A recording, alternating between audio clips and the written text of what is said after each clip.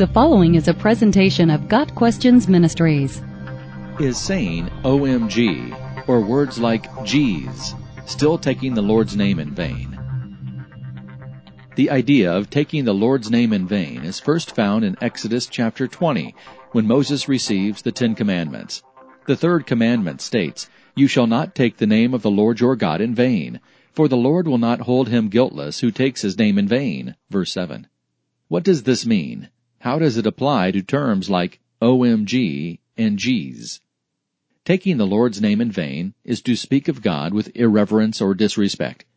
Many have traditionally understood the exclamation, "Oh my God," to be sinful, because it has nothing to do with a proper, reverent use of God's name. The same principle is true when a person uses an acronym such as OMG, or a word like geez, the first syllable of Jesus' name, or gosh, a modified form of God. If the intended meaning is to be disrespectful toward God and His name, the word should not be used. However, some people use OMG without any thought of its connection to God's name, and that's what makes this question difficult. We could all use the reminder that our words carry meaning. As people who follow Christ, we care deeply about helping others and honoring God. We must ask ourselves, do these words help others and honor God? If we are honest, we will probably admit that words such as gosh do not.